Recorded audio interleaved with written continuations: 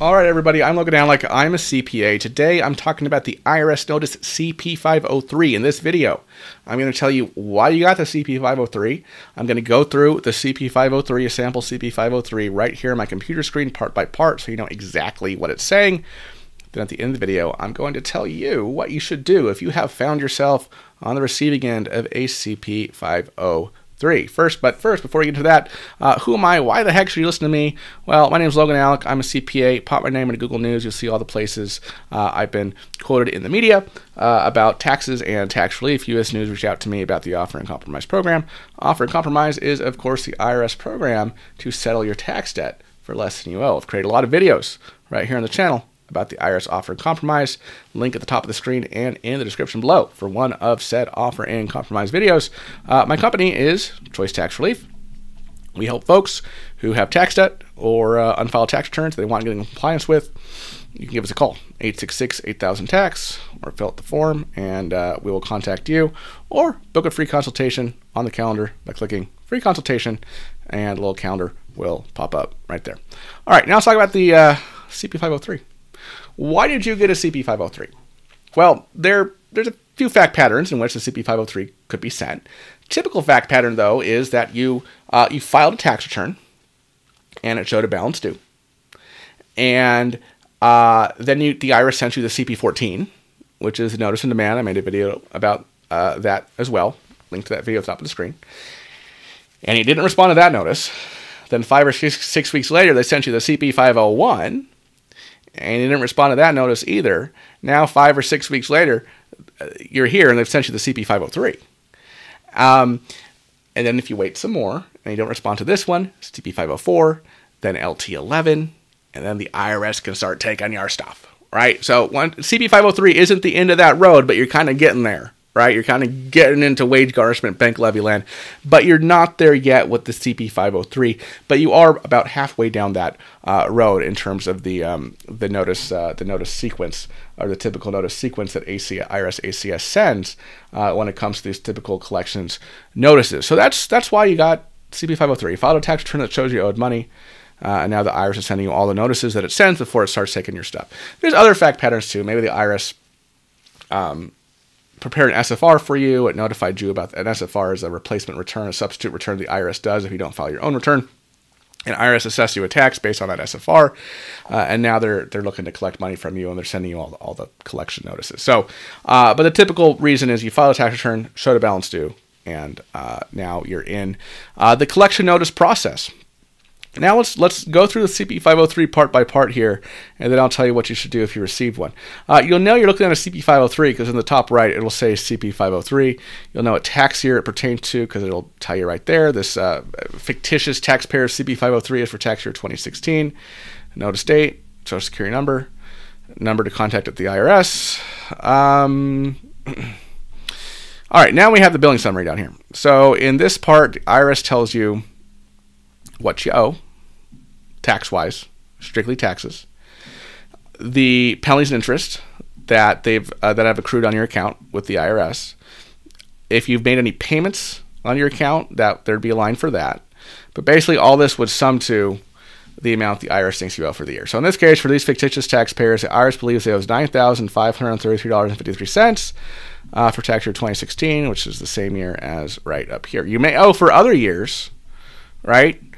They may have sent you notices for other years, but this notice here is just for this year, mentioned in the notice. You could have gotten a CP503 for 2017, 2018, 2019 as well, but each CP503 corresponds to one tax year. So, billing summary, how much you owe in total, how much the IRS thinks that you owe them. And then the IRS tells you what you need to do immediately from their perspective. Now, the IRS, when it sends notices, typically wants folks to take action, take some kind of action, right? And the typical action the IRS wants folks to take, to whom they've sent a notice, is to pay the IRS. And that is exactly what the IRS is urging you to do in this next part of the CP503. It says, if you agree with the amount due, and you're not working with an IRS representative, pay the amount due by such and such date. This date is typically 21 days after the notice date. Could be 10 days if you have a higher balance. And it says pay it by that date to avoid additional penalty and applicable interest charges. Now, tell you a little secret here. There's nothing like magical about that date in the CP503. The penalties and interest just accrue naturally. It's not like there's going to be a mega penalty dump if you don't pay by that date. The interest is at a certain interest rate. Right now it's 7% on an annual basis, and it's compounded daily. That interest rate could change quarterly. And then there's a failure to pay penalty, which is 0.5% a month of the amount you owe. Okay, that's just going to continue to naturally accrue as you have a balance with the IRS. It's not like there's going to be a mega penalty dump if you don't pay by this particular date. Then it basically tells you how you can pay. You can pay online. Go to irs.gov/payments and see your payment options. Then it tells you if you're in CNC, then you don't need to do anything because they can't collect money from you anyway, at least not through forced collection activity. Then if you disagree with the amount due, call this number. And they say, we'll assume you agree with the information in this notice if you don't protest it, right? And that makes sense. That's the case with anything with the IRS. And the reason why a lot of our clients get in deep IRS problems is because the IRS never heard from them. The IRS sent them all these notices, but the taxpayers never respond to them, never discuss the situation with the IRS, and now they're in quite a big hole. And not one that we can't get them out of. We can help them with it, but just in general, it's better to be proactive and not let things linger. If you don't want to deal with it yourself, you can always pay a professional like us at Choice Tax Relief to represent you before the IRS, so we can deal with them on your behalf. All right, then the IRS talks more about payment options and really payment alternatives as well, right? They say, okay, pay electronically, right? They gave you the same link, irs.gov/payments. But then it also talks about payment plans. If you can't afford the full payment now, you can get into a payment plan, offers and compromise, which is, of course, the settlement of your tax debt for less than you owe. Then to give you some information, you can go to irs.gov/balance due, see your account balance and payment history. Then the IRS will tells you what will happen if they don't hear from you. If you don't pay the amount by such and such date, then they'll charge additional interest and penalty charges just like they would in any other month. They also say we may file notice of federal tax lien against you. So, notice of federal tax lien does not create the government's claim on your assets. That exists right when the government assesses the tax. Right at that moment, they have the legal right to start taking your stuff. They don't do it immediately, right? Well, first of all, they have to send you some notices first. Notice of demand, notice of intent to levy, notice of your right to a CDP hearing. That's beyond the scope of this video. But their claim to your assets exists right when they assess a tax, right? All the notice of federal tax lien does that the IRS files in state and or county records is let everyone else know. It's a public record. Lets the general public know that you owe the IRS money, right? So that if you go to take money out of your house or you sell your house, the real estate attorney or escrow company or whatever you're using, they know that they got to send the IRS the proceeds up to the lien amount before you get yours, right? So if you own real estate, appreciated real estate, you're looking to take money out, sell your home, you probably don't want to know it's a federal tax lien filed, right? And there's ways to avoid that without paying your full balance due that we work for clients here at Choice Tax Relief. Also, if you're buying a home, right, your lender doesn't want to be in competition with the IRS. So that could be a hurdle there. Okay, let's go back to the notice. Then, as is typical on a lot of these notices, they give this big old long explanation of the penalties, right? This particular taxpayer has been assessed a failure to pay penalty, which, as I mentioned previously, is 0.5% a month for the amount due. There could be a failure to file penalty on there as well if you filed your tax return late. Then it talks about removal or reduction of penalties. There is something called penalty abatement with the IRS, which is basically the IRS deciding to remove some of your penalties. They can't do that with interest. Interest, that's set by Congress. The IRS does not have just the administrative authority to abate interest. If a penalty is abated, the interest on that penalty is abated as well. But they do have the administrative power to abate penalties, which they will do sometimes. For example, if the taxpayer has good compliance history, and this is kind of just a one-time offense, at least as far as the recent, a few years ago, or if there's what the IRS calls reasonable cause for why they were unable to meet their tax obligation, then the IRS could abate the penalty. I'll create a whole video on penalty abatement here in the near future. We have articles on choicetaxrelief.com blog about penalty abatement and things like this. One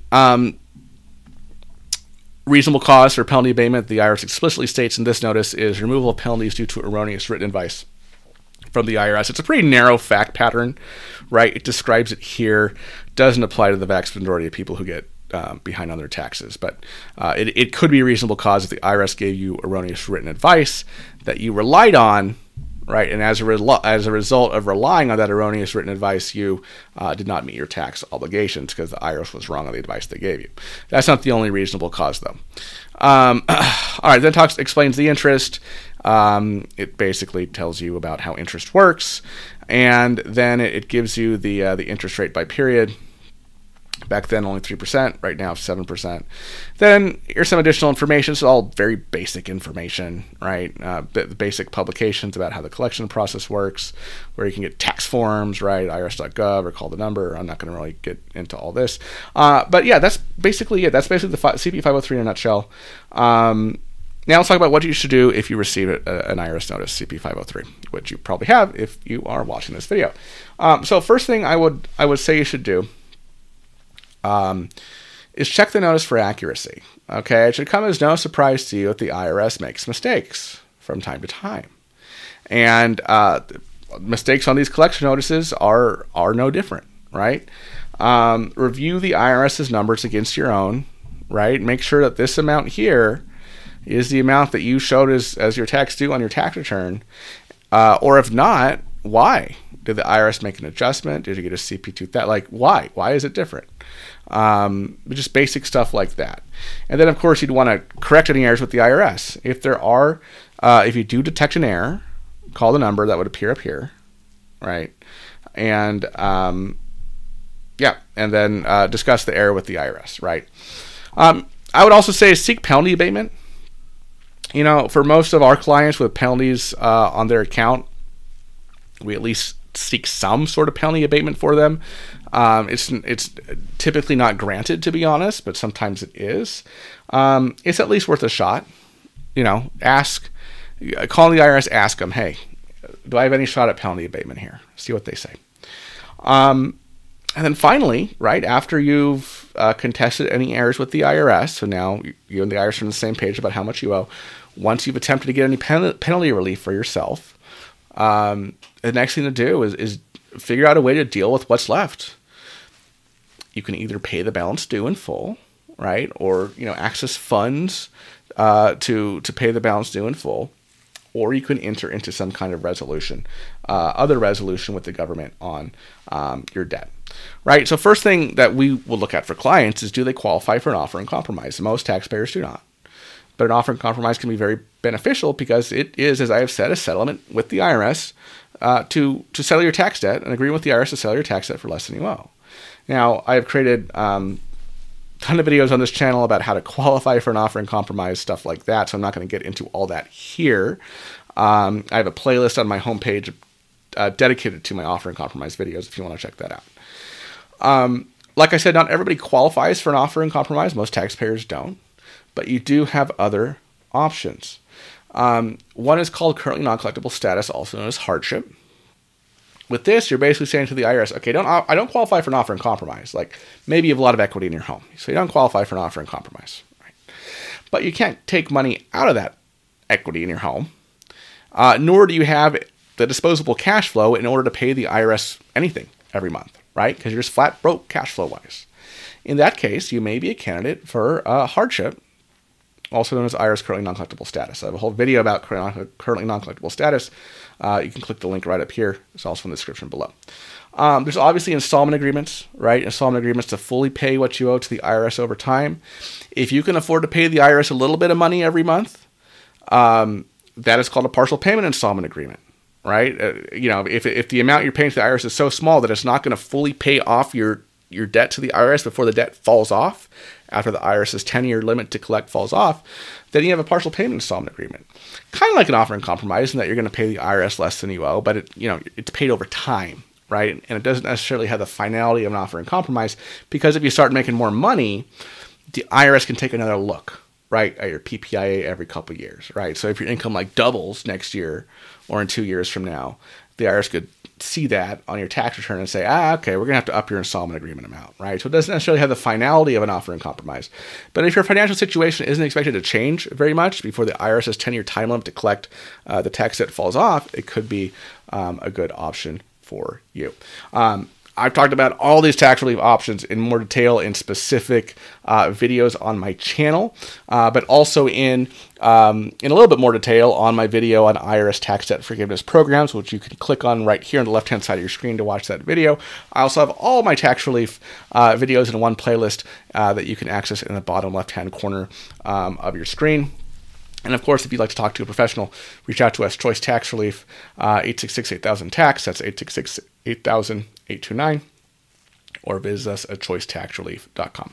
All right, folks, thank you so much for watching. See you in the next video. Bye-bye.